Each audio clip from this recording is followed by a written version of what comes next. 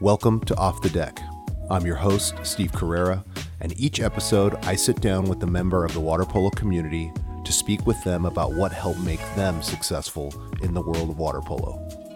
In this episode, we sat down with Dan Layson of UC Davis and Adam Wright of UCLA to talk about Ratko Rudić's impact on United States water polo. If you enjoy the episode, do me a favor, leave a 5-star review or share it with your friends. And if you want to support the show, you can go to offthedeckpodcast.com and donate to the program. Thank you very much. All right, everybody. Thank you very much for joining us on another episode of Off the Deck. I have the distinct pleasure of being on the phone with two of the best coaches in the country. First off with Dan Layson, the second time on the show from the men's coach at UC Davis. Thank you, Dan, for being on. And Adam Wright, the head men's and women's water polo coach at UCLA.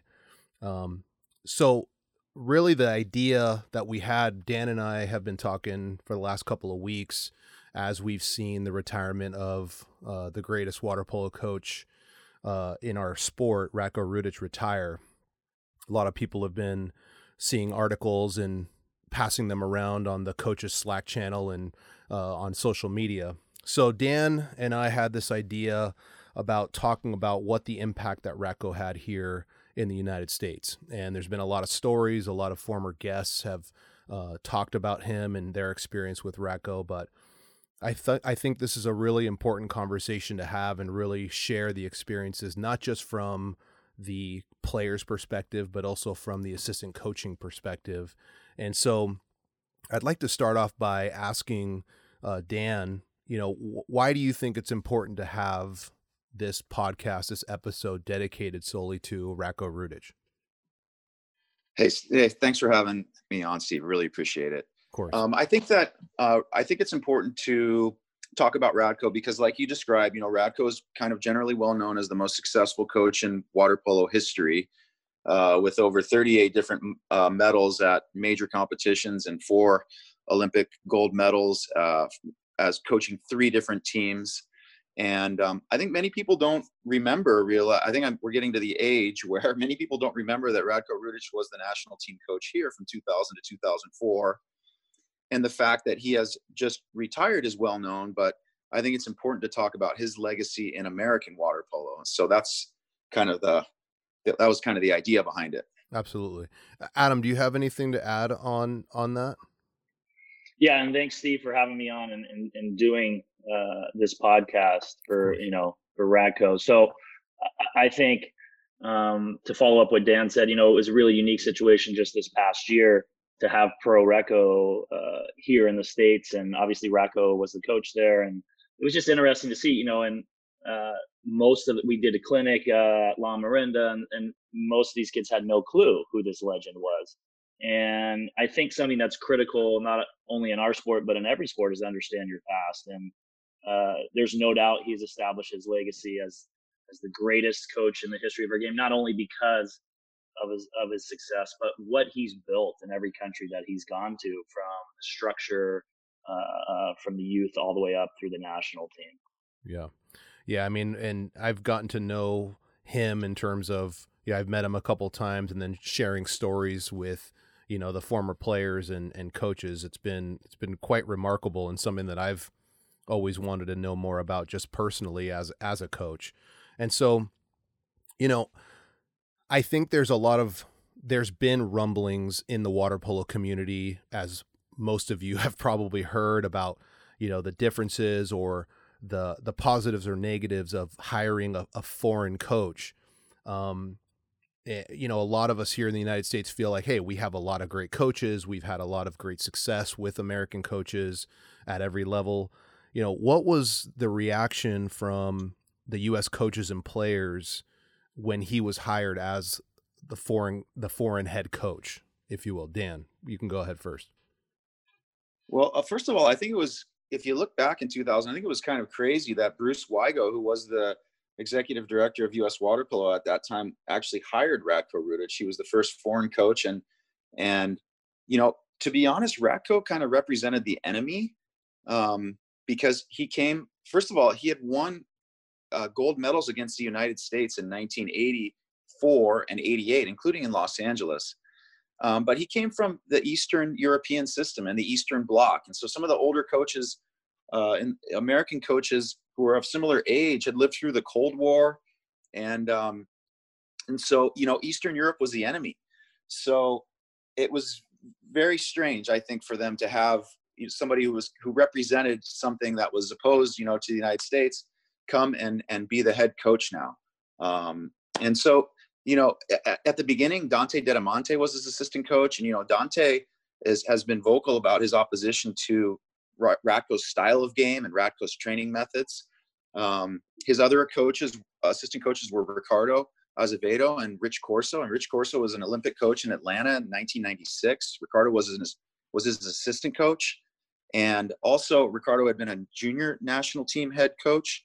And so these guys had coached against, what Ratko represented. And now suddenly he was here as the head coach. So I think that there was, it had to be an odd situation. I was not involved from the very first moment when Ratko was hired. I came in a little bit later, but it had to be very odd to have him as now the head coach of the American national team for fellow coaches. Yeah, I mean, I think anytime there must have been some internal grumblings in terms of, some people hoping or wishing that it was their opportunity, and then some fear in terms of someone coming in and basically wanting to blow up the system.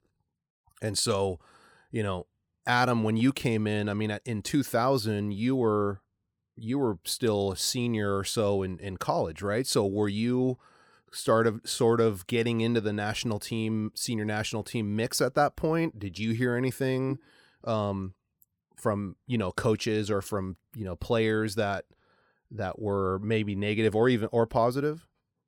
Yeah. I think I had been training with the national team for quite some time, through the period, the quad leading up to Sydney. Our junior team trained with the Atlanta team before they took off, before 96. I think from a player standpoint, right, there was a lot of unknown, nervousness, angst, because all of a sudden it's the very first time we've had a foreign coach. There's no doubt all of us knew how successful Ratko was. But it is interesting, when you brought up the word fear too. I think a lot of people, when you bring in somebody who is so established and had so much success, it does maybe create fear for coaches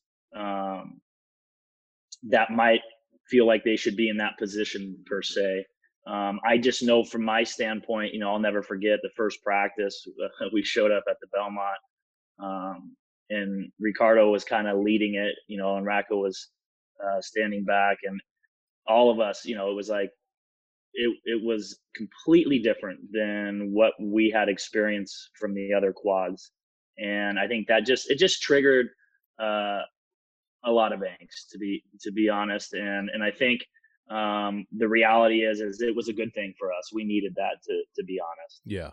And that's a good segue into something that I know very little about. So excuse me on this, but what was Project Gold? Project Gold, and I think it's so important to, Dan brought up Bruce Wygo, who got this whole thing started by getting Ratko here, right? And then I think, besides Dan as his assistant, Barbara Calbus was so critical for Ratko, right? He's coming into a completely new environment, new language, and she was so critical in helping him put his plan together from from a curriculum standpoint, right? And those who have had the opportunity to see Project Gold on paper, it is so elaborate and it's incredible the thought that went into it, right? And I think the interesting thing though, whether it be an army or any sporting team, you can have the most elaborate plan, but if the follow through is not there, then it doesn't matter. And I think for me, that's the most important piece of Project Gold, was the follow through by Ratko. And Steve, you probably remember, I mean, he was at everything, age group stuff, high school games, college games. And there was a reason behind that.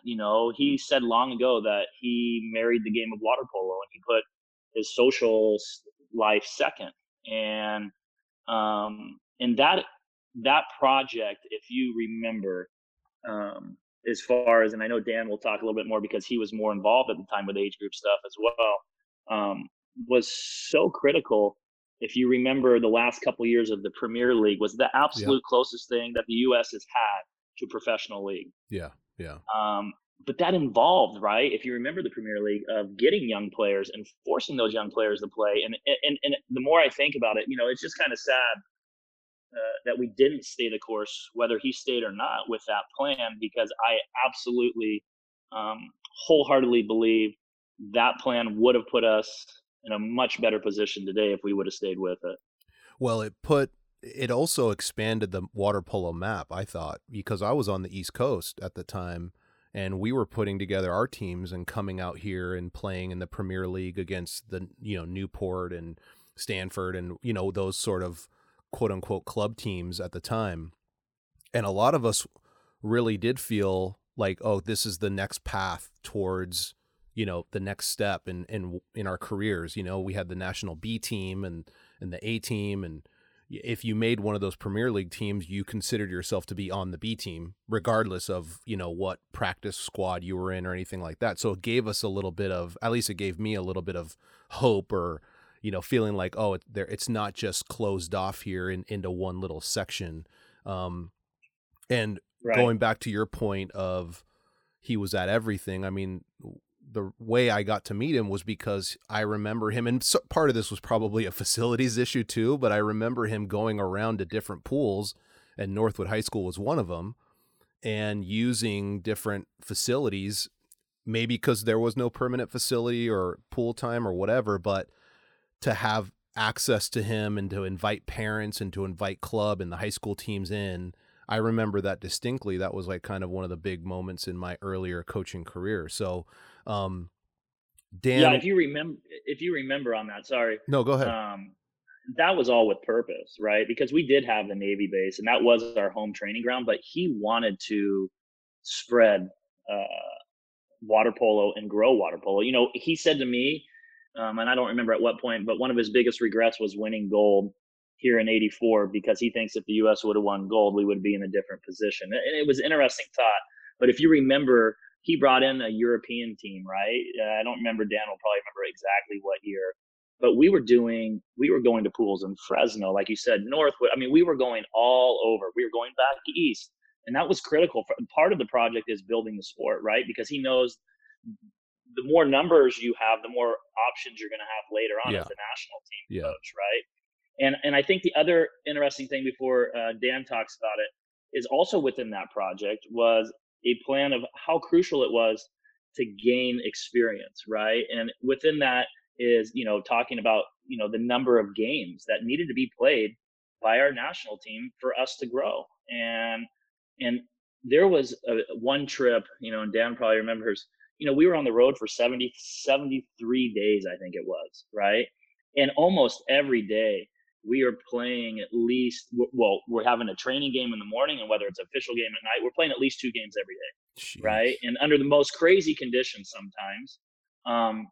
But he knew that was critical, right? For the U.S., we were not getting the same experiences as the Europeans per se, with the high level competition. And he knew, and that was inside that project. So, and I think we have veered away from that, and it is so critical with more experience, right? Confidence grows. And when we talk about that probably later on, that's where you'll see the payoff was starting to come after 2004, right? Yeah. Because of all of those experiences. Yeah. So Dan, on the age group side, because since you were helping to build the infrastructure at that time, one of the big pieces to Project Gold was the age group and what, where that fit into the long-term plan, which, Adam is talking about. Really, it's all about the long-term. What was that from the age group perspective?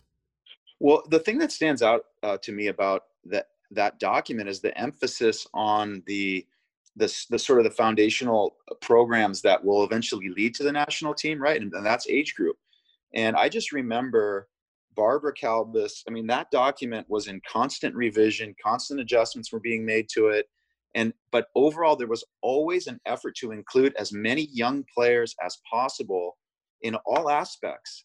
The national age group championships. And I remember that there was room on those teams for players, young players who were not able to play on a team, that didn't have a team, that came from maybe a smaller market. So there was always room for extra players, or to give opportunities to players from different parts of the country, to really open up the game. And Adam is right. I mean, we went on tour, like all up and down, doing clinics, playing games. And there was just trying to open up the sport. And, having learned a little bit more about leadership and stuff like that, that document is just, it's just good leadership to create a plan. Like when you come in as a coach, you start with a plan, and then it provides the purpose, the clarity of vision, like the goals and the steps that you're going to take to arrive to this ultimate goal of winning a gold medal in 2008.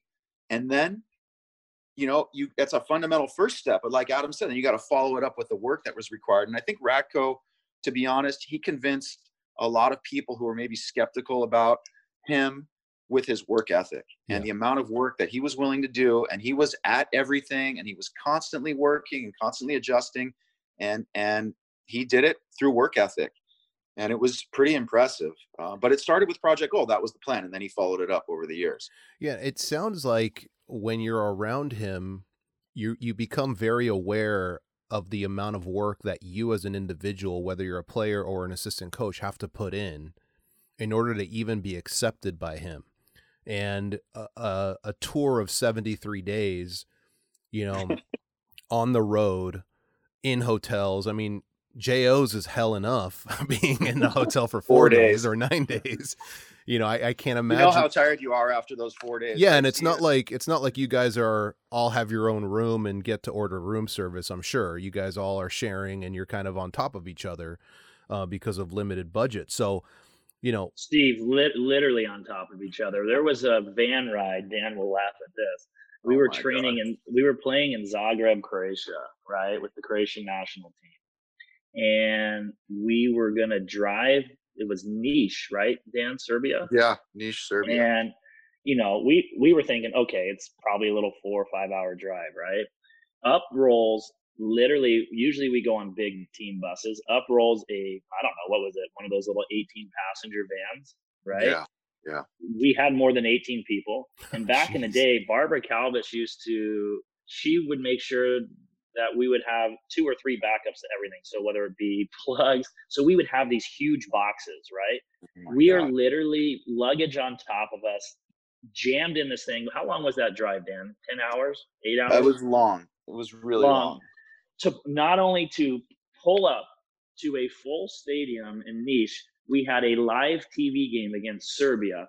And oh, by the way, the game was going to start in 20 minutes. We had 20 minutes to get ready. Needless to say, that game did not go off so well for us. And we're just getting pounded. At halftime, I'll never forget, it can't be an excuse, the bus ride and all of that, and then, when Dan talked about the follow through, it kind of made me, I think everybody's been watching that Last Dance, with Michael Jordan.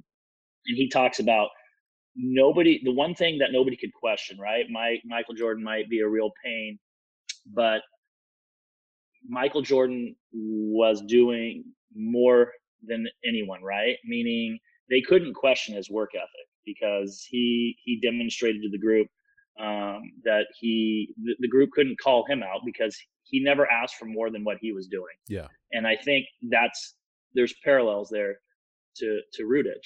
And he demanded so much from us. But, the unfortunate part is not everybody, as we all know as coaches, understands what goes on behind the scenes. And he devoted everything, all of his time to the team. And it's kind of parallels to what we see with The Last Dance. And is, going into this next question, it's really broad, but I'm going to try to narrow it down a little bit in terms of, what was it like to play for him on a daily basis? I want to kind of stick with this thread of a tour, your water polo tour, the world tour.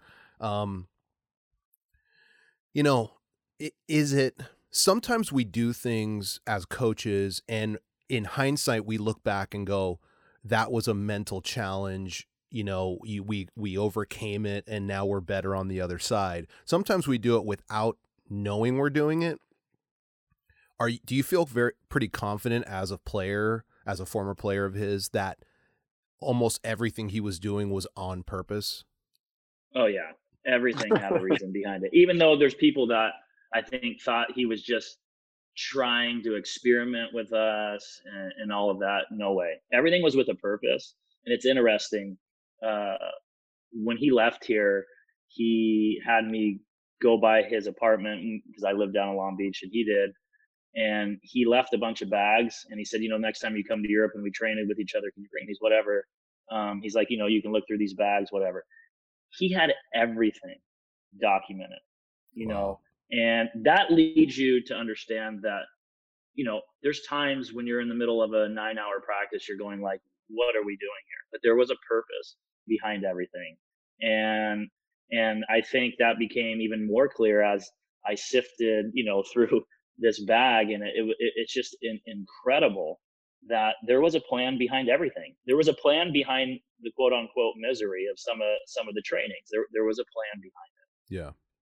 And so what can you tell us about the day-to-day, and I'm going to start with Dan on this. What could you tell us about the day-to-day as his assistant coach in terms of preparation, what time you got to the pool, what responsibilities did he hand over to you, Dan, as his assistant?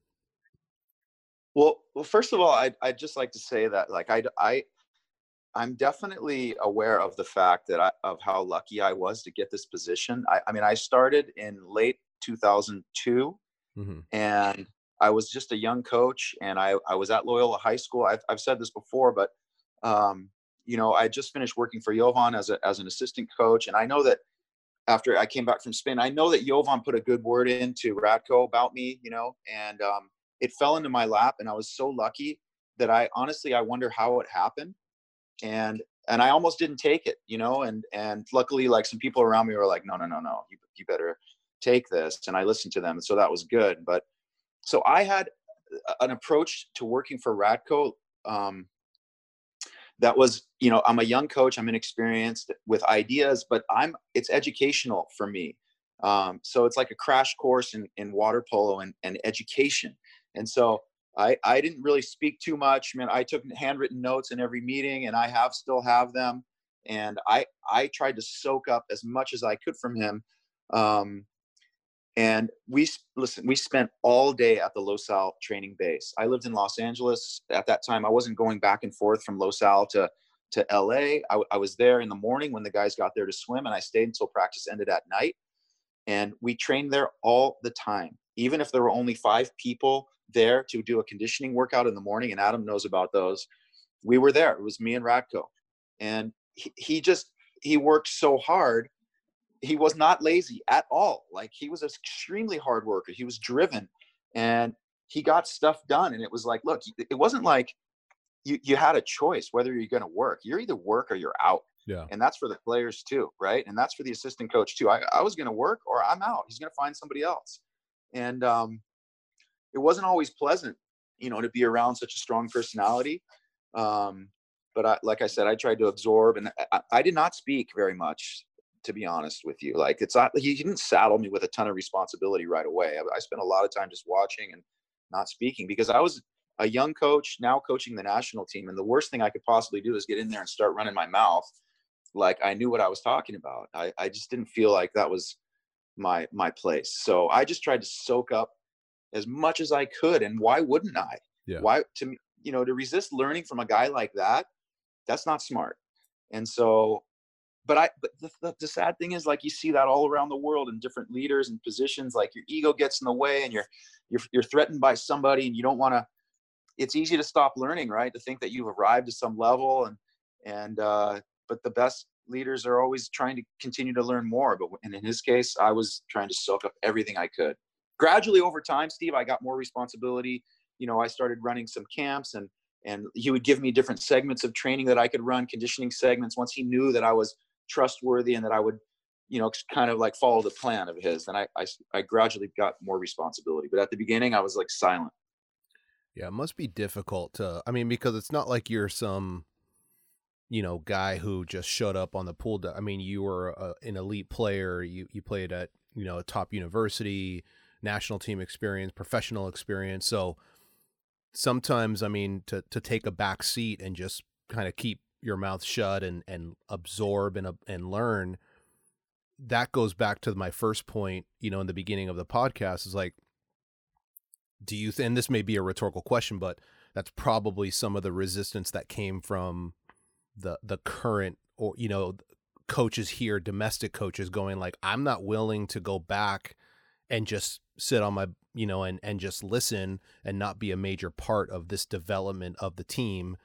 That's going to cause some rifts. That's going to cause some major issues. And I would imagine that Ratko throughout his career has had to fight off people who are trying to, like, kind of, the assistant who wants to become the head coach, like we see that in every single sport, NFL, NBA, Major League Baseball, that's going on. The guy who's trying to get favor with the players and things like that. And it's kind of interesting that it's like just you and him, like, okay, you're either with me, you have my loyalty, or you don't.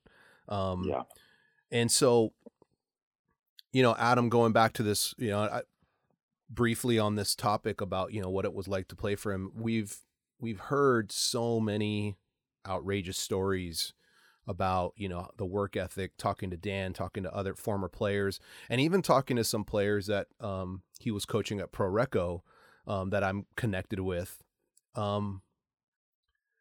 What was that like? I think some people don't believe it. I think some people just listen to it and don't believe. 9 hours, come on, they're exaggerating. So set us straight. Well, the interesting thing there, like Dan said, it's not for everybody, right? There was a lot of change, especially in the early going, right? And not everybody's meant for certain environments. And when I look back, it was challenging, but now that I'm out of it and I look back, it was a beautiful thing. And to just start back where kind of Dan brought up, whether it was one player or two, I feel like in today's age, if only one player can make the training, then maybe the coach doesn't show up. I'll never forget getting up 5:15 a.m. at UCLA, getting down to the Belmont with no traffic in under 25 minutes. And I would show up and there would be two of us in the pool, right? Whether it was because people were still in school and they're up north or wherever they may be, right? And there was Rudich in those first 2 years. And then when Dan came on, there was Rudich and Dan. And that made you go, wow, this guy is all about the team, and I think that's something that sometimes is misconstrued about him. People maybe think it's all about him, but it's not. It's always about the group. So on those days where, yes, we spent 9+ hours a day training, days that you didn't want to be there, right? You found a way, but then he found a way, whether it would be on our 40-something 200 for time, him coming over and saying, let's go. And he just had a way about him that you wanted to work. And there was no question, like Dan said, you either work or you're out.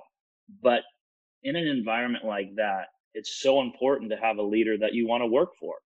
And I do think, to set the record straight, what that group went through, no other group, including, I believe, the teams that he's had in Europe, have ever gone through, because he had more time with us than any other of his national teams, right? Because of the professional leagues, etc. Yeah.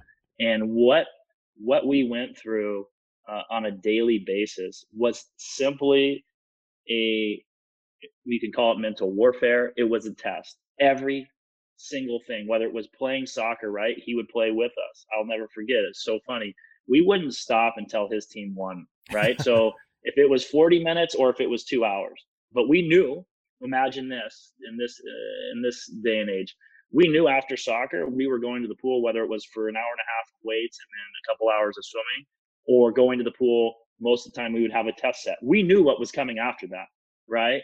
And I believe a lot of times that there would be people who maybe would save up and not want to really go for it. No, everybody on that field, whether it was Brandon Brooks knocking Rudich to the ground or Rudich knocking Brooks to the ground, I remember that. Everybody was going for it, and you knew what was coming behind.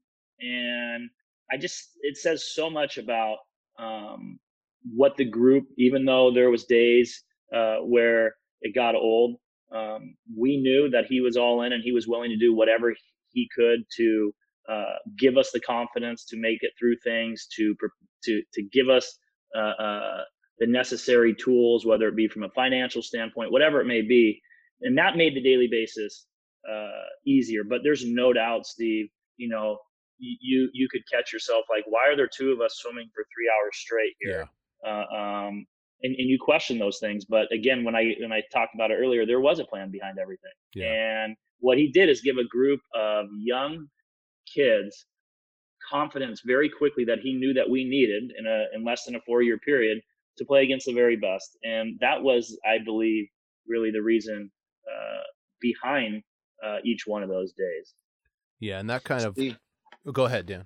Sorry, can I just tell you that Adam's favorite phrase to me was, Layson, you gotta call the dogs off. You gotta call the dogs off.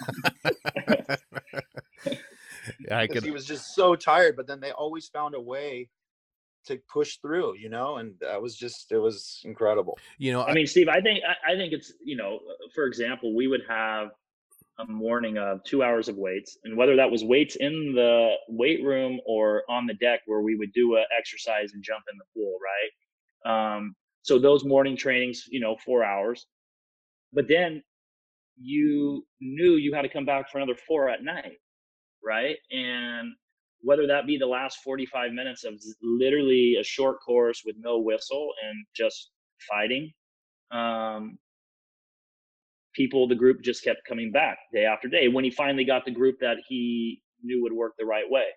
And that is why I say it was a beautiful thing, right? That the group gave their individual self to something greater. And, I think, and you, Dan, I don't know what your thoughts are, but I think it would be hard to find a collection of individuals willing to go through that this day and age. I think it would be tough, and there's valid reasons for that now. Times have changed too, but it was just, that's why I think it was a thing of beauty. You had guys that were at wits end for hours on end, weeks on end, years on end, but they found a way to do it. Yeah, I mean, a couple of thoughts that I've had kind of going into, talking this last segment is, and it kind of touches on this, what was the secret of his success. Coaching in college, you're recruiting all the best players that you feel have that mentality that you have, as a former player or as a coach. And you find out pretty quickly that some people don't have it. And the goal is always to have a collection of the people who think the same. But what's weird about, in terms of work ethic, I'm talking, and competitiveness, right. But what's weird is that, you guys in that 2000 to 2004 timeframe, you were so removed from the success of the 80s that there was really, it was like, I would imagine that you guys had this sort of underlying feeling that, we're going to change the world. We can do something really special. And I don't know if that's something that was verbalized or if that's something that he instilled in you guys as a group. You mentioned, hey, I don't know if a group can go through that same thing. I agree with you. But are we getting to the point where this generation is now removed from that 2008 team where they're doing their own sort of, thing? And I don't know, that's, I guess, a rhetorical question, but do you feel like that may be part of his success? His secret is to just making sure he has the right mentality around him rather than the best players? Or do you think it was the best players and the right mentality? Or, Dan, what do you think? I mean, is it both, or was it more important for him to have the mental toughness guy? Steve, he's a smart man. He's a very, very smart person. So he, you got to have some talent, but I think that definitely the work ethic supersedes the talent, and you're going to find the people that want to put the work in. And I think he's a charismatic enough leader that he can find people with talent that want to do the work. I mean, we had talented players on that team, but I'll also tell you that some talented players were cut, and especially early on. And he's a smart guy. I mean, you just had to want to do the work. You had to do the work. And even the most talented player would be released if he didn't want to do the work.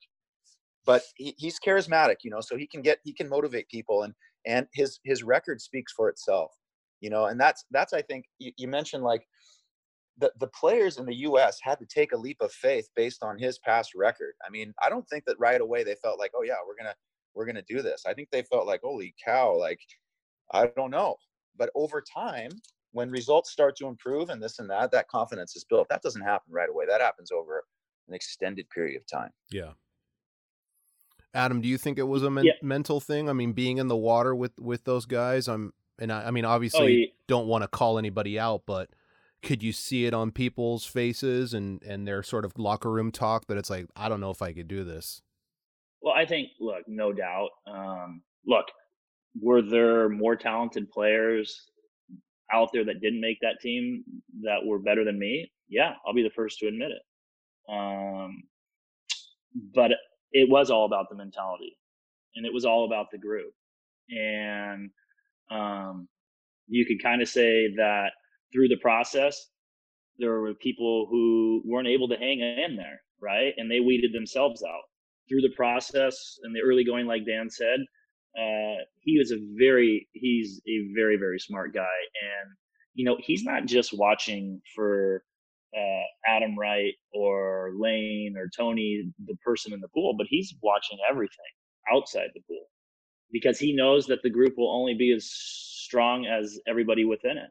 Yeah. And so, in the early going, quote unquote, if you were to look at some of the players that were leaving, they were maybe the bigger names. But there was a reason behind that. And then when you said, was there talk about like, oh, we're going to go and win? It wasn't. It was all about the process. And when I think of the process, I'll never forget in the early going, we're in Hungary on Marguerite Island playing in front of 3,000 fans, and they were like the Showtime Lakers, all about the counterattack, and they're winning by 10. And the crowd's just with their champ sticks, Ria, Hungary. And now they're winning by 12 and 15.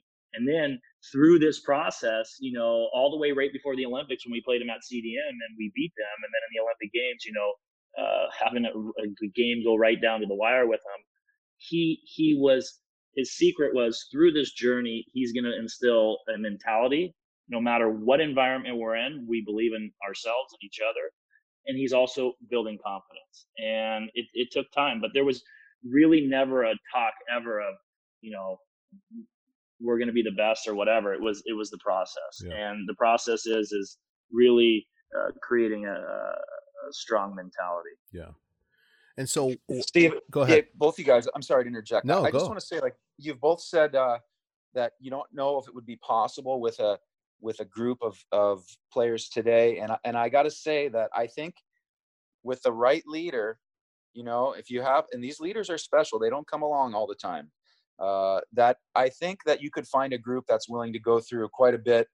I still have faith in humanity, despite all the talk about different generations and phones and all that stuff. I still have faith in work ethic and humanity. And I think with the right leader and the right group of guys, I don't know if you could do the exact same thing, but you could certainly go through a lot and go through a similar type of journey. I don't know if it could be the exact same. That was something pretty incredible.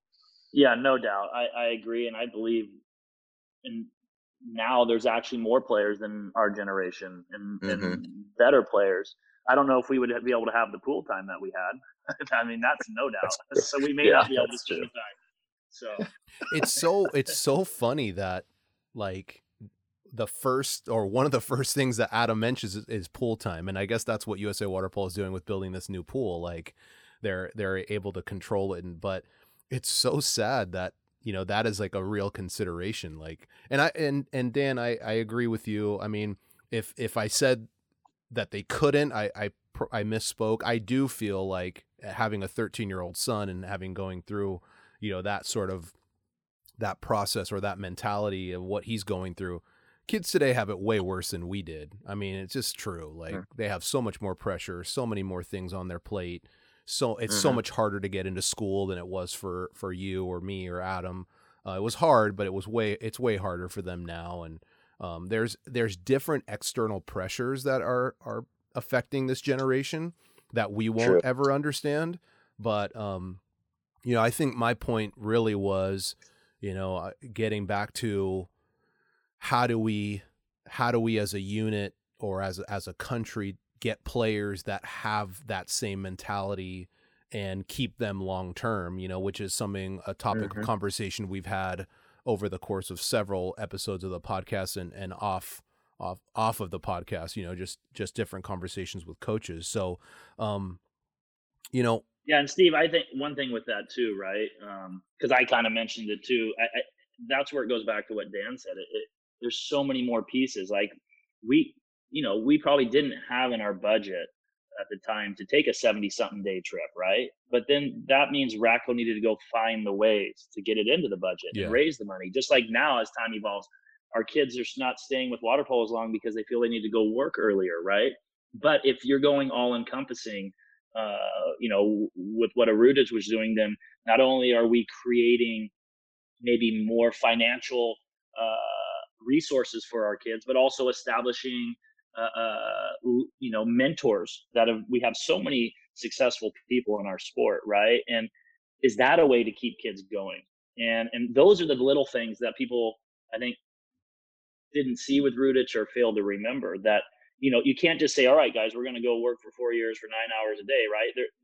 There's got to be there's got to be support in the right way, whether it was us going and eating at Soup Plantation every day in the latter part, right? So it's just that stuff is critical, and you're absolutely right. The pressures are different for kids now. I get it. You know, you have kids that have pressure to get into the working world, so maybe they only do 1 4-year period. But if we had those auxiliary things in place, so they didn't feel like they're going to be way behind in their careers, then maybe we have the ability to create groups like that again. Yeah.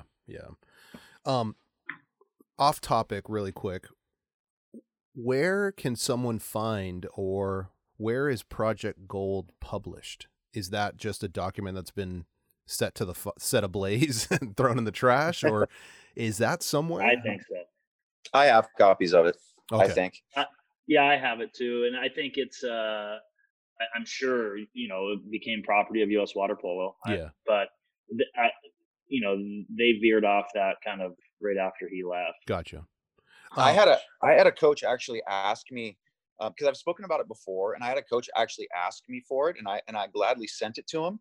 And I think the reaction, you know, you can get all excited about reading it because you go, oh my gosh, and then you start reading it and you go, oh my gosh, like, this is I don't even want to read this. Like, it's too much, you know. It's crazy, the level of detail and page after page of stuff, you know, to prepare this thing. It's quite impressive. Yeah. So what were some of the things that you saw were flaws in what he was doing? Dan, I'm going to start with you. What did you see, something that he could have done better, or maybe he admitted that he was like, I could be better at this or that? You know, nobody's perfect. And I think Ratco, like in terms of a American national team coach, where we don't have the level of professional league that you have in Europe, and we don't have necessarily the water polo school as well developed as some countries do, that the American players that arrive to the national team level still have quite a bit of fundamental skills development that they could continue to do. And Ratco, you know, straight up told me, I don't coach the fundamentals. You know, Ratco is a classic national team head coach, right? He manages the players, he builds a strong group, he handles the organization, you know, whose organizational skills were second to none. His planning, his contacts, all that stuff was second to none. But, you know, possibly an American, somebody, ideally outfitted to be the American head coach, has all of that stuff, but also fundamental skills development, maybe a little bit more detailed, maybe, and because we still have so much development to do. Ratco's idea was like, I'm going to develop the players by playing games, and so maybe one critique could be, well, there's still a lot of fundamental stuff that we could work on, just detailed fundamental work. But then again, older players are less open to that type of stuff. They're kind of set in their ways. Also, his temper, I would say, was maybe something that it was a less than desirable quality. Sometimes, he had a very strong personality. It wasn't always easy to be around him. Yeah. Adam, what about? That was only on the basketball court with you and him, Dan. Oh my God. I'm going to get to that story. I'm going to get to it. What do you? Yeah. I mean, Dan and I was saying to Dan today when we were talking about this before we went on, it's sad when I go through and look at all this stuff. It gives me like the chills to think about all this again. And, when we were talking about flaws, we were just kind of, I said, damn, it's hard for me to think of that, but everybody does have flaws. But like, I started off with like, what was his willingness to assimilate to a new culture? He checked that box. It was incredible. Absolutely incredible, right? English as a second language. Check that box. His willingness to protect the team. I've said it in several interviews. First team trip, we're in Italy. He had just left the Italian national team. The Italian national team sitting next to us. They have a vegetable that we didn't get, and he's flying into the kitchen, going off on the chefs, right? Like, check that box. And it's like, it's then when I think about, could we college is different than the international, but there's so much more, I guess, tactics involved in college. And I was saying to Dan, maybe tactically we could have done stuff, but then Rudich always came back to us, water polo is a simple game, and why make it more difficult than it needs to be? And we had a very fundamental, simple tactical approach. So I guess you could say, well, maybe we could have done more there from that standpoint. Then Dan and I did. In the U.S., I think we are very deficient with fundamentals, and we probably could have hit that a little bit more. But then his thing was all about playing as much as possible. So, I think I would agree with Dan on the fundamental piece that we probably could have used that a little bit more than anything else. And then, I think the other piece would be, where maybe knowing when to maybe back off after a certain stretch. But there was a reason. There was a reason behind all that. So it's hard, but really the fundamental piece I think could have helped us a little bit more. Yeah. Plus, hindsight is obviously so valuable. I mean, if you're a raw emotion type coach, it's really hard to tame those emotions when you're super frustrated about something. And I mean, right. He may have regrets, you know what I mean? He may be the better person to ask what his flaws are, and have probably put some of his former players in tears because you all went through that, and I think, one thing as I'm listening to both of you, you have this thread or the commonality of the fundamentals and how his mentality was playing as much as possible, which I actually agree with. I think playing is the best way to learn. But do you think that is how he's coaching every single national team in his history? Or do you think he comes to the U.S. and goes, okay, here's where we are lacking. Here's where I think we can really exploit their talent.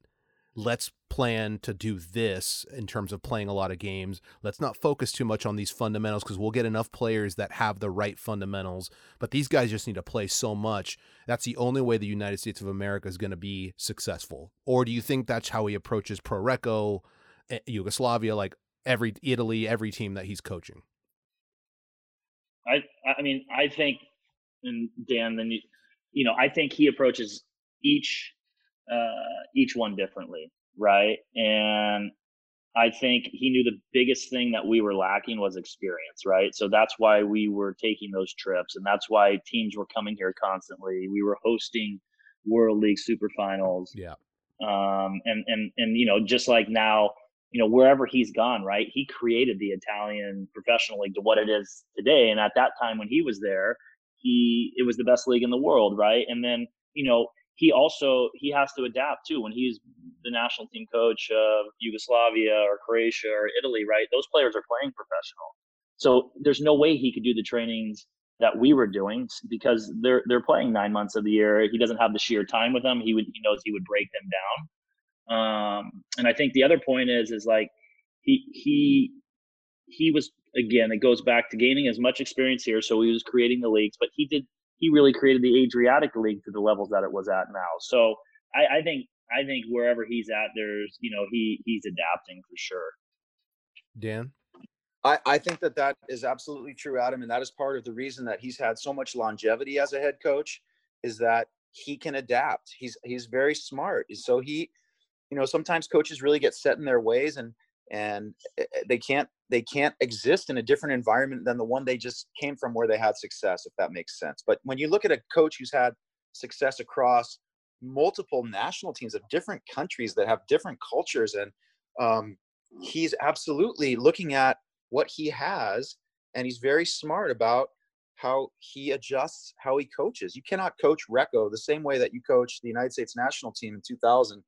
I mean, he knew that our strength was not going to be the vertical game, and he tried to play to his strengths, and that was, okay, we need to grind. Yeah. And it's funny, Dan, you said that about Recco, when he was here, because I'm always watching, right? We were playing a game at Sacred Heart.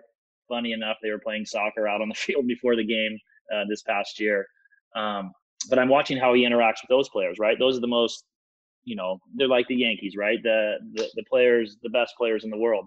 And his interactions were completely different. So for sure, I mean, he is adapting, right? And he knows that he has to adapt to the given environment. And our environment, quite frankly, was unique to him because there is no professional league here. He had kids that were brand new to the national team.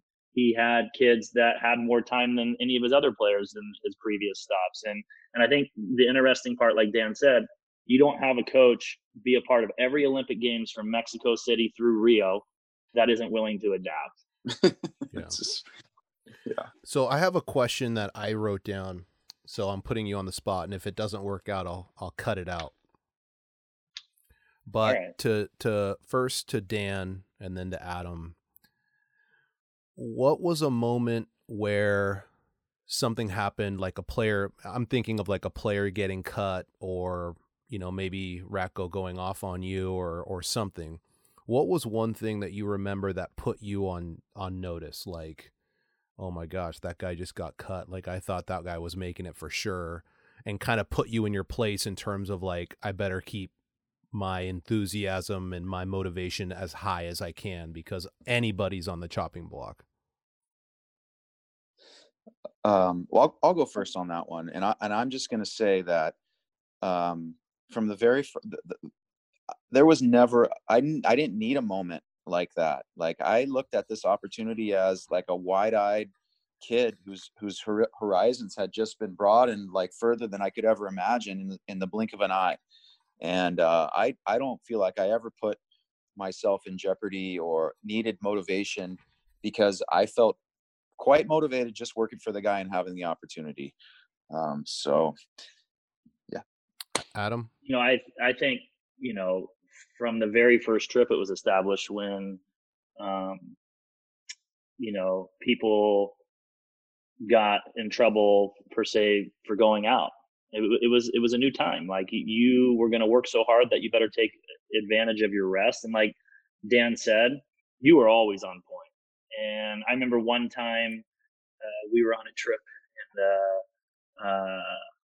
and we stopped in Hungary, and it had been a long trip. And Barbara used to have switch the groups of like 3-4 people to go get water out, and we had to go into the city to get water. And I'll never forget, we stayed longer than we should have, and we snuck in maybe a McDonald's run, and needless to say, that didn't go over well, right? And but like Dan, you needed to be ready to go every day, and if you weren't, you you were going to hear it, but then also it would be so clear, right? Because it was just a freight train moving forward, right? And if you weren't on board, you were going to be well behind the group. So, but I do remember, he established early on that there's no room to not follow the rules. Yeah. So from that moment forward, everybody knew that if you went outside the rules, then you weren't going to be a part of it. Yeah. So what are some of your most, let's pick maybe one or two most memorable experiences that you had with him, starting with Dan. What are couple of the most memorable experiences that you remember with Ratko Rudic?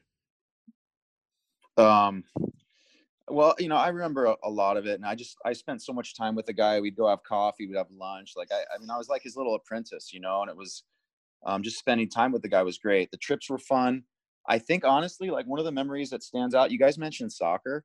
Like, he used to get so mad at me during soccer because I would make like some cross court pass that Brett Ormsby would steal and go score like basically a one on nobody, and we'd lose, or we'd go behind. And he was so mad at me for that, like, genuinely. And then we played basketball one time in Greece, and we were going to go train after, go to the pool afterwards. The players weren't there. It was like all the coaches playing basketball in this gym. And he went after me so hard. Like, I came to the pool, I had like rake marks down my back, and like we'd almost been fighting.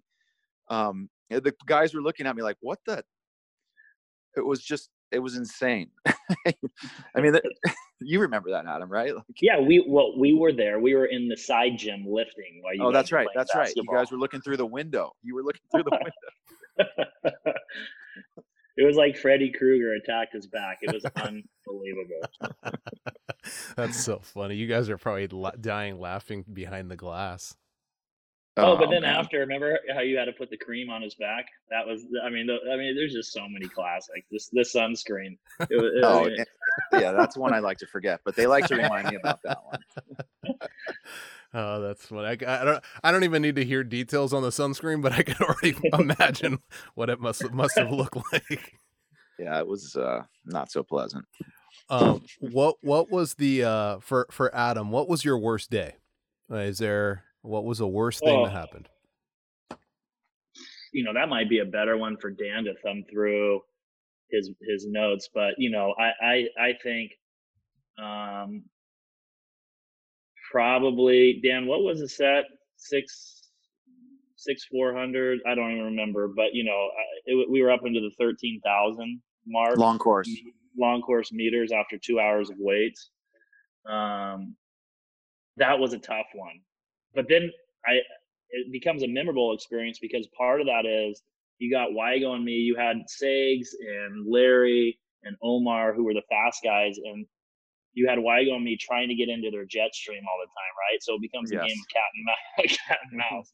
So it's kind of classic at the same time, but like all the days were hard. But that one day where we were up into the 13,000s after weights was really, really tough, and all you can think about is, getting to your couch and eating, that was one of the tough ones, for sure. That one stands out for me too. And I have it written down, but Steve, the sets were just think of the worst kind of sets that you could do. Like if you did 10 twos and then you did 10 ones, now 10 twos again, then 10 150s, then 10 ones, like, just the kind of sets that just numb your mind. Yeah. But there's so many of them until you get to 12,000, 13,000 meters long course. It was a sight to see. And I'll tell you this, like, I learned a lot as a coach about just how far you can push people, because those were new limits that I've never witnessed before. And these guys survived. And, it's not like you want to go there all the time, but it really showed you about the resilience of humanity to be able to withstand this stuff. It was a good lesson. I think we were into like the 40s of 200s within other swims of that set. Yeah, it was terrible. Jeez Louise, that sounds terrible. Yeah. So Now we're Well, Steve, you know what's really terrible is try to think of something to do with the goalies for that amount of time. Jeez. I mean, well, and you had mentioned there.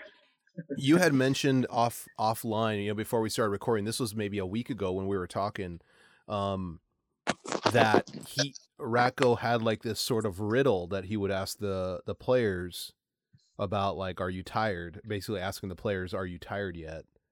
Do you remember you mentioning that to me? No, that was Jack. That was Jack Bowen that he posted that on. That he said that to Jack, or? No, I think when Jack was working for him, like in the first part of the cycle, the quote was something like, if you're tired, you're out of shape.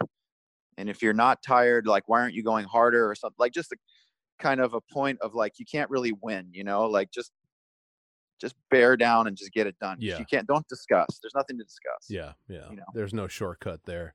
There's no discussion.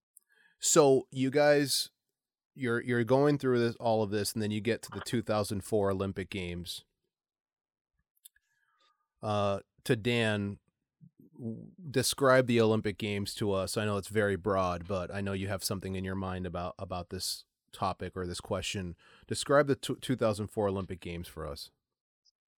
Well, first of all, I just was astonished that I was actually going to the Olympic Games.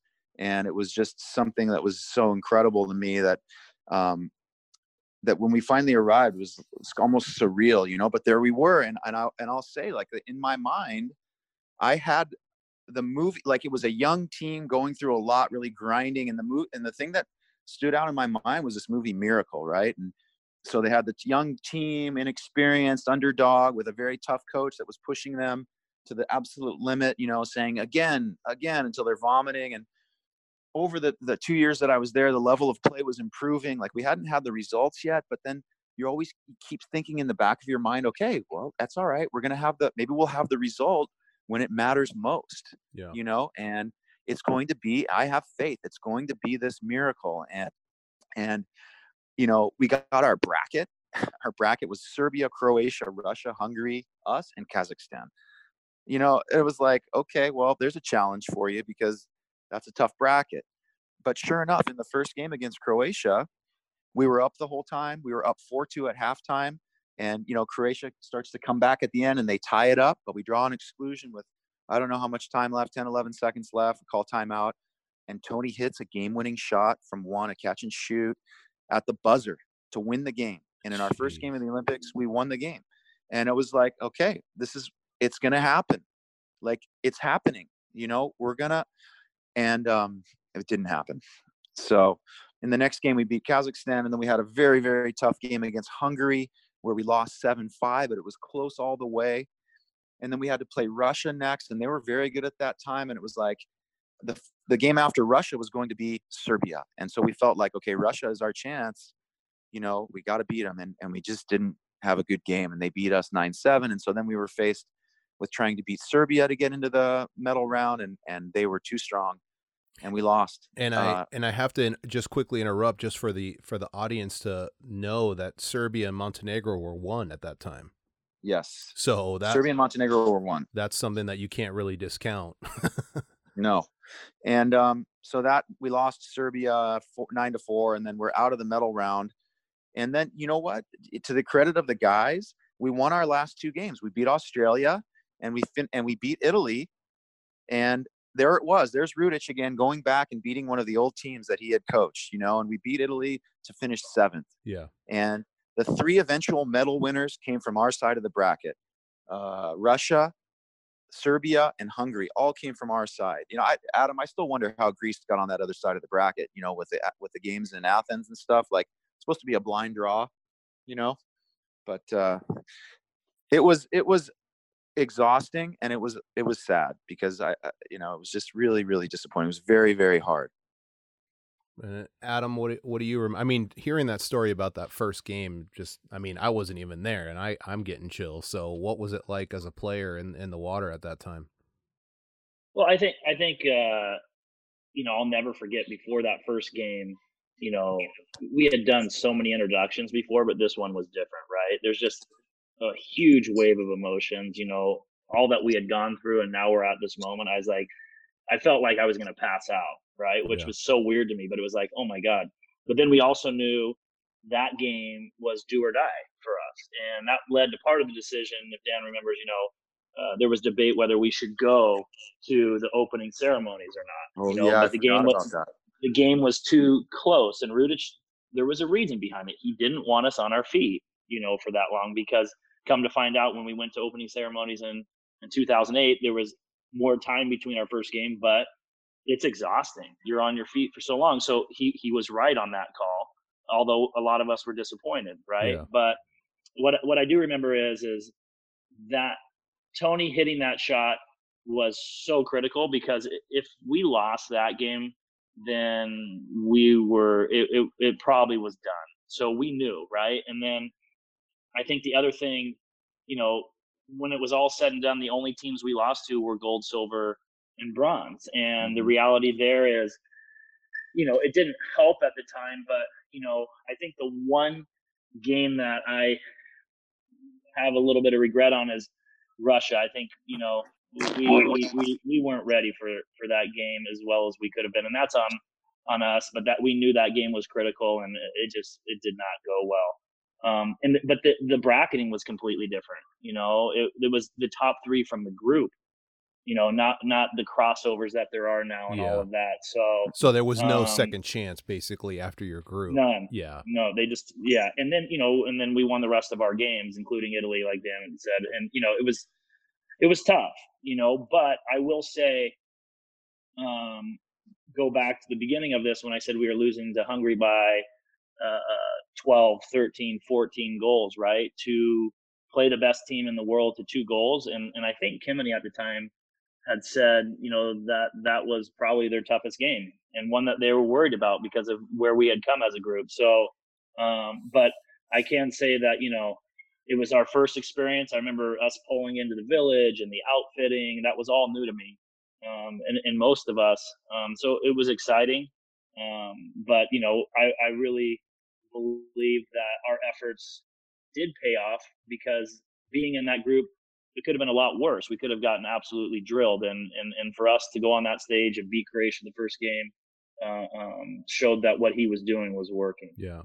Yeah. No, it's really interesting to see. And just looking at the roster, for the U.S. at the time, having looks like 7 or 8 players going back to 2008 seems to be something that we could talk about in a little bit, but talk about the value of experience.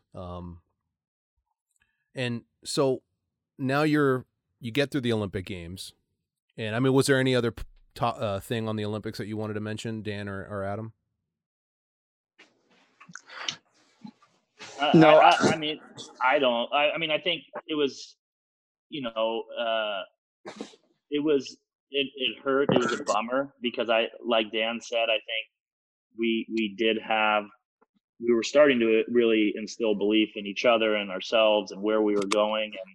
And I just wish that the result could have been different there, right? Because a group did give so much, but that's life too. But what we were able to do, I think, is look at each other and know that we did everything we could, and that is really important in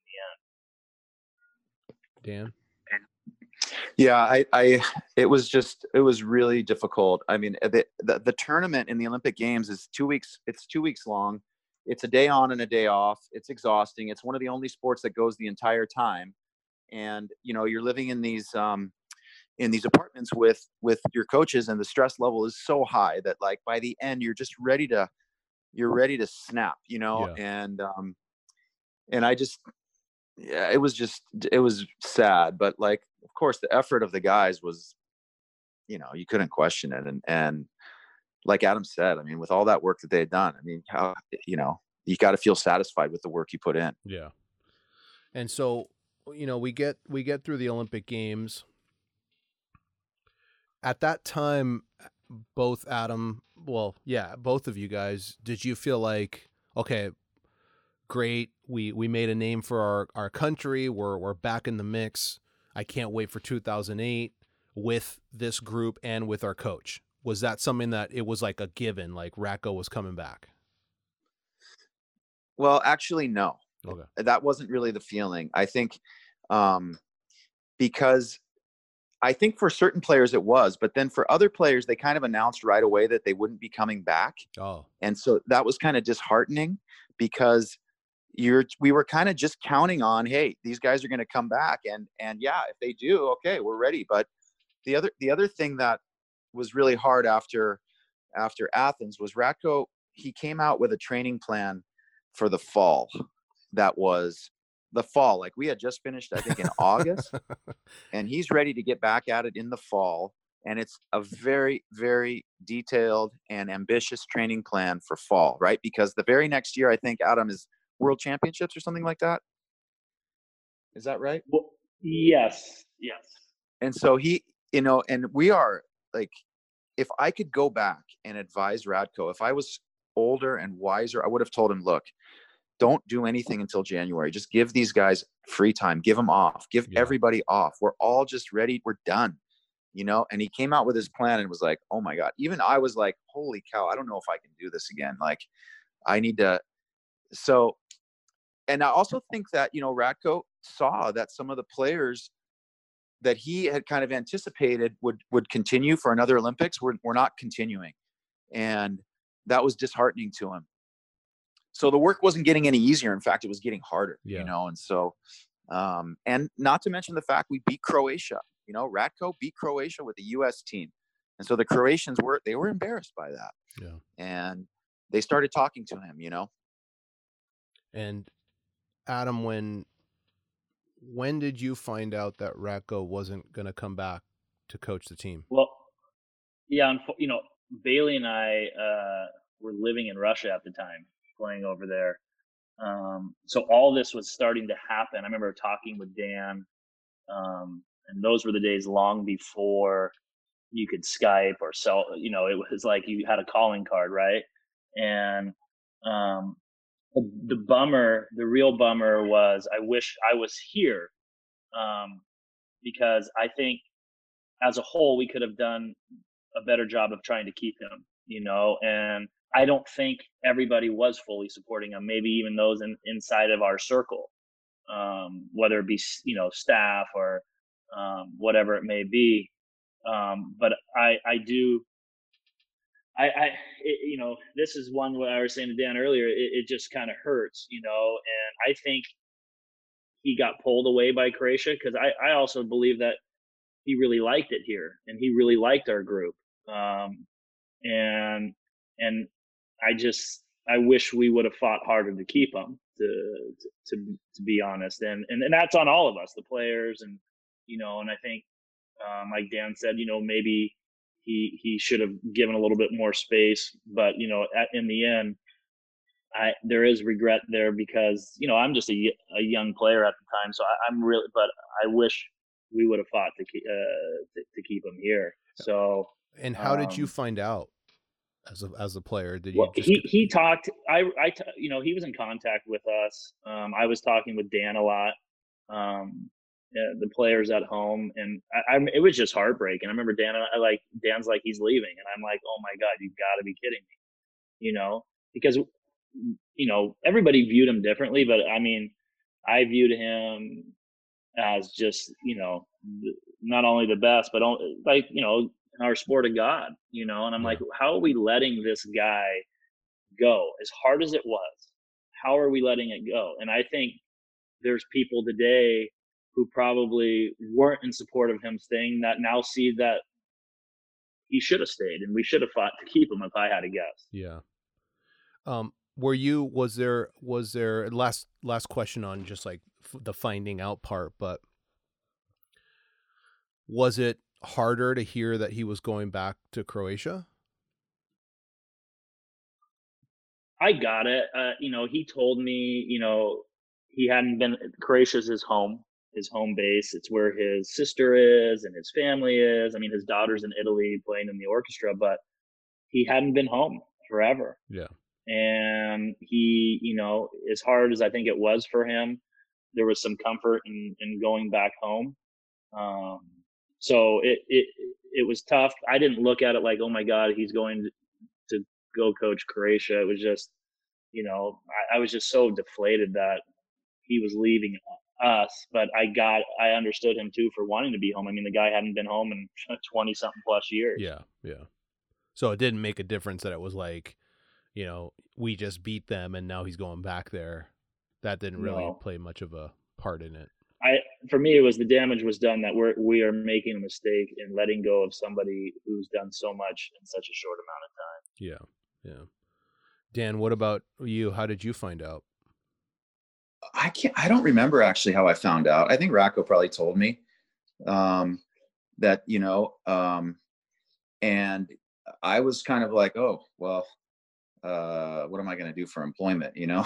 I was kind of a little bit worried about that, but, Adam, I wonder if he would have stayed, honestly, if efforts were made. I think the lure of home was pretty strong. And the fact that what was kind of sitting in front of him was another 4 years of super, super hard work. And I got to be honest, I think coaching the Croatian national team is much easier than coaching the American national team. Like Adam said, there's not as many workouts. They have a league. You take the team for a certain part of the year and the rest of the time. And when you get the players, they're already developed and they're higher level players. And I think it's easier than it is coaching the American team. Not to mention the fact that some of the guys were like, I'm not doing this again. I'm done. I'm one and done. And it was like, well, why do we, the plan's 8 years. And so, yeah, I don't know. I think, but part of it is you and I know that he's not afraid of any work because even in what he did with the Brazilians, right? So yeah. I don't think it was so much of, you're right, for sure that it's different. I don't know. I just feel in my gut that if he had everybody behind him, not just players, but I'm talking the corporation per se behind them, then I think it could have been different, Yeah. And I don't think it was fully there. We remember the chatter. Oh my God, we have a foreign coach and we get 7th place, right? That was the stuff that was swirling around, and it's like, but are you looking at what's transpired here? And oh, by the way, when we talked about the Olympic Games, the only teams we lost to are gold, silver, and bronze, right? Yeah. And look at where we started, and it's just like that didn't help, right? Yet you have people who are probably chiming in the ears of U.S. water polo saying these things. Yeah, for sure. And in some ways, I mean, not to be combative, but in some ways, it came to fruition that it may have reinforced when you guys won the silver in 2008. It's like, oh, well, maybe we don't need someone from the outside to do this. It almost, in some ways, maybe made them, the naysayers made them feel good about the decision. Right. Well, and, look, when we lost the gold, I'll say, but then the people who were really on the inside knew why we were there in that moment, and that's no discredit what Terry and Robert and Ryan Brown and everybody did was critical, right? But they'll be the first two to say that the period of time, the 4-year period with Rudic was so critical to our success in Beijing. Yeah. And so how do you view this could be very controversial, but I'm going to say it anyway. How do you view the national team comparing it from then to now? And what are some of the things that we're doing well and what are some of the things that we're failing at right now? And I would totally understand if that seems too broad or maybe a little bit, sketchy to ask that question. But, the overall point of the podcast has always been development and to hear stories and to learn. I don't think we do any justice or learn if we're not being truthful. So that's why I'm throwing that out there. Right. Dan, you want to start? No. You want me to start? I will say, I'll say this from having had Day on the podcast and having players that played for him and, obviously having a relationship with the assistant coaches and in some respect, maybe not a great relationship, but I do have a relationship with them. There's a lot of respect all the way across the board. Obviously there's never none of that. And I think whenever former athletes look at their experience and compare it to the present, it's difficult to say, oh, everything's going the same or we're doing everything right, because you guys had a different experience. I know Segismund was very adamant about what he thought was going on and the things that we could do better as a national team. He was very, abrasive in his response. He felt like the guys weren't working hard enough and wasn't instilling sort of a passion that would make those guys want to come back and return and continue playing. It's a challenge when almost the entire team turns over from one cycle to the next. You guys had 7, basically a starting lineup come back in 2008. That says a lot. And then a big chunk of that group comes back for 2012. Are we going to get to that point again? Right. Well, here's what I'd say, Steve. All of us being coaches, right? It's so easy for people to question, be critical, right? It happens all the time, but unless you're in the bubble, you really don't know why, for example, a player doesn't make it, or a player's no longer in a program, or whatever it may be. I think, I didn't hear all of Chris's interviews. I think some of the things, and again, a lot of this may be out of their control, but I do think if the things that are critical is experience, and experience only comes through work. And I don't know, unless there is some secret recipe to having success without an investment. I would love to know it. But the bottom line is you have to work, and work means the training. And again, I get it. We are in a different period of time where schools are more maybe difficult to release kids or whatever. But I just feel like the training piece could be more, and I feel like I have a pretty good grasp. I'm been removed from the international game, but we are at a disadvantage because we don't have professional leagues. So how are we going to make or close that gap per se, right? And and then I look at the women's team too, and just the varying schedules of how much the women work and the men work. And again, I'm not on the inside, so I don't want to throw stones per se, but I think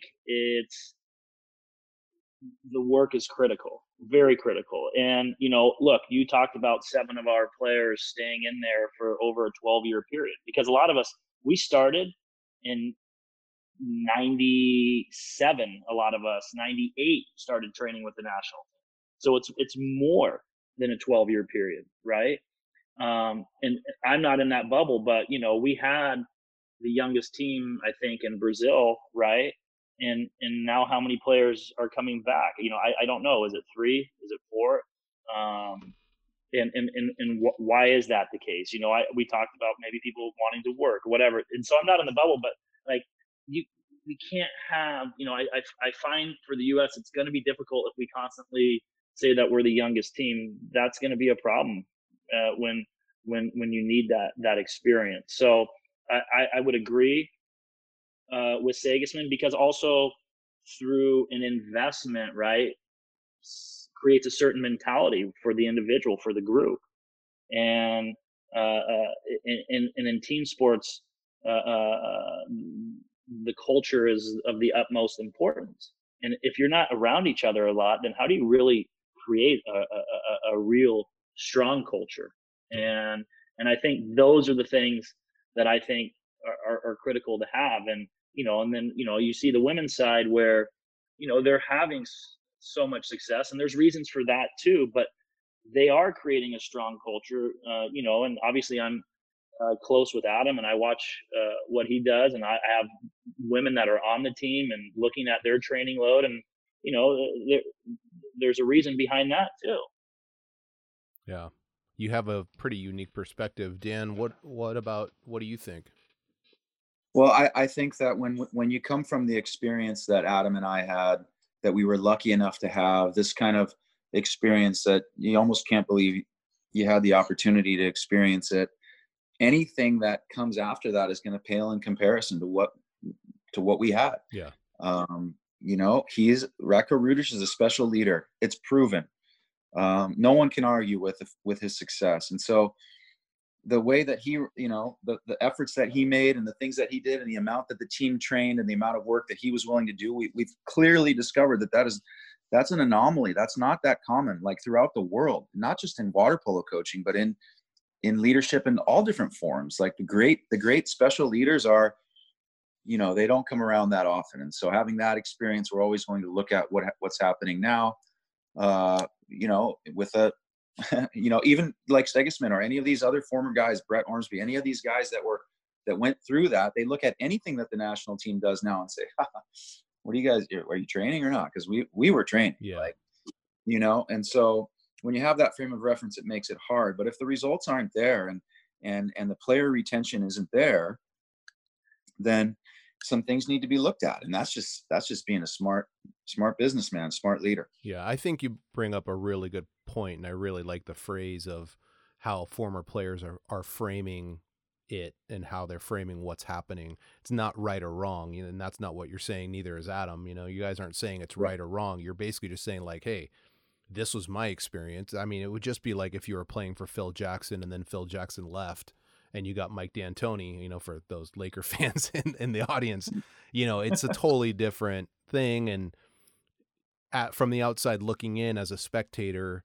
you're thinking that's not the way you do it. No way. And we could never really know unless we're there on a day-to-day basis. So, I mean, I know that's a tough question and a little bit on the spot, but Steve, I think one of the other things that is so unique. I remember being a young kid, right, starting with the national team, and literally when play started, literally sitting on the side of the pool for maybe an hour and a half, shivering, right, and then maybe I would get in the water for the last 5 minutes, right, of play.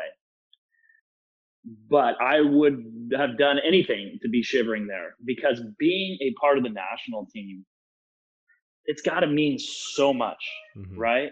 And that's a critical piece. And I feel like that, that should be, if you have aspirations to go beyond college, that should be so, what would you say, ingrained in you. Like, oh my God, to be a part of this team is incredible. And I think that's a little bit, again, I'm not in the bubble, but maybe it's taken for granted a little bit. And I'll go back to the beginning of this. I will say right now, I believe, and Dan, I don't know what you believe, but I believe we have more quality players than the teams I was on, meaning people who are faster, move fundamentally better. Capito was, with us over the fall because he was doing an internship here and was our volunteer coach. And the guy is a freak of nature. Yeah. Right. And people who are shooters, there's no comparing Alex Bowen's shot to my it's not even close, where we played on the same side of the pool. Yeah. And it's like that and then, when Dan talks about results, so it's like we do have the players, and I believe we have better players now. You have the young kids coming up, look at Hannes and these type of players. But again, I'm not there in the everyday bubble, but like what is happening, or is there not enough?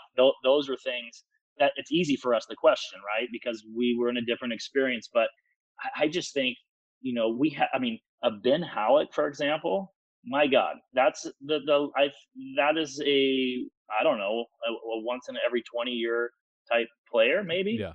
Like he changes the complexion of everything. And it's like, my God, we cannot lose an opportunity like this. And, and now 2028 being in our backyard, Halleck should be playing in 2028. Yeah. And should be probably the most dominant center in the world by that point. Will it happen? I don't know. Yeah. And the athleticism is, you can't compare athleticism from then to now. No. Halleck could be in the NFL. Honestly, he could probably be a tight end in the NFL if he really wanted to be. And I say the same thing about Hannes. Their athleticism is off the charts. You see them on a basketball court or anything like that. They're pure athletes. It's not just they're good water polo players. Yeah, it's you have hoopers and you have Irving moves so well, and you have strong defenders, and the list goes on, and it's like, so again, from the outside, it's easy to naysay or whatever, but I just feel like we have the makings to, be able to compete for sure. Yeah. I'm going to ask you one more question because I know I've kept you guys for a long time here. But this has been an amazing, and I've told Dan earlier in the week, this is going to be the most listened to episode probably ever, just because of the, number one, the quality of the guests, you two guys, but also the topic, and coaches who are really hungry for wanting to learn from the best and about the best. And so since you guys were around Ratko for so long, what is one thing that you took from him, from his coaching, that you are applying today with your teams? I think, Steve, the thing that stood out to me the most, and the thing that people kind of, when they think about Ratko, they think about the atomic training. Adam, do you remember when he said we're going to have the atomic training? Right. They talk about the swimming, and the swimming is like a big deal when you talk about Ratko. But again, like when you're inside the bubble, like Adam just mentioned, and if you're really paying close attention, you realize that everything that is done is to try to bring the group together and to create the strong group. And so really what it's about is team building, and I think that's just great leadership in a team sport, and so swimming is team building. Sure. You're making the group goes through something difficult so that they become closer. And also it forms unity. And a lot of times that unity is in hatred of the coach, and Ratko was willing to endure that. He didn't care. He was willing to do what was best for the team. So many of our team meetings, and I have handwritten notes of our team meetings, are about the team. So much of our talk about behavior was about the team.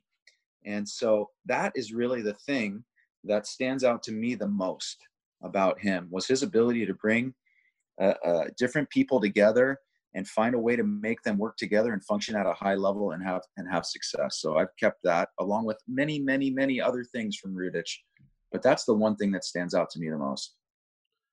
Adam? Yeah, I think, it goes back to when we were talking earlier, the mentality piece and all that. I mean, you don't, in a team sport, you don't have sustained success without really, first and foremost, creating a culture, right? And within a culture, there's a standard, and I think, you think of all the great teams, you have to have that culture that's established.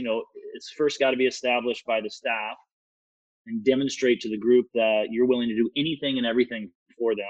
But then the culture has to take a life of its own, and the group is responsible for moving the needle forward with the culture, but also protecting the culture, right? Because unfortunately or fortunately, coaches don't have their players for 24 hours a day. So then within a culture, trust is huge. Within a relationship, trust is huge. And I think the greatest thing that he taught me, right, is there's a standard. And as a coach, you have a choice. You can let the standard, you could let it drop. When you ask for 2 kicks, if a kid gives 1, you can let it get by, but then you're cheating them, right? Also, within the standard, right, that there's an understanding that no one's more important than the group. And he made that clear, because wherever he's been, he cut the very best players before the 84 Olympics and proved that you can win with any group. He proved it. And he continues to prove it. He's cut best players wherever he's gone, right? So no one player is more important than the group. And I also think the greatest gift he gave us was a strong, consistent mentality of you understanding. Don't sell yourself short. You can go further than you ever thought that you could go. And he proved that to a group, right, of guys that really went out on a whim and said, you know what, we're gonna give ourselves to this guy, and what he gave us back in return has been so huge. I have Zoom calls now in the quarantine with the teammates and from the years, and every one of those guys, even though when you're in it was misery, they go back and reflect on really the gift that he's given us after water polo.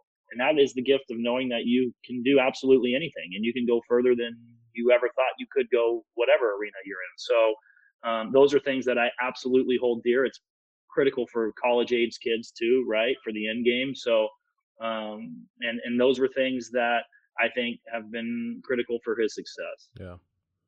Well, I mean, this has just been, for me, it's like going back in time. It's almost like our own last dance, to be honest with you. And I've really appreciated your openness from both of you, and Dan for, setting this up and really sort of being one of the producers on this episode. I really appreciate your insight into the questions and sort of the mentality and things like that. So thank you for all the work you've put in for this episode, and Adam for being on and kind of spreading your knowledge and experience. I can't thank you guys enough. Thank you, Steve. It's been a lot of fun reminiscing and just having to explore all these memories once again and kind of go down memory lane. It's made me pretty nostalgic about the old days. Yeah. I hope that we can do a little, I know this is probably off your radar, but a little Q&A after I release the episode and have some people ask you some questions. I think there's going to be a lot of people that would love to ask some questions, but Adam, also thank you for being on, man. No, thank you, Steve. All right, guys, we'll talk soon. All right, Take care. Okay, thanks. Bye.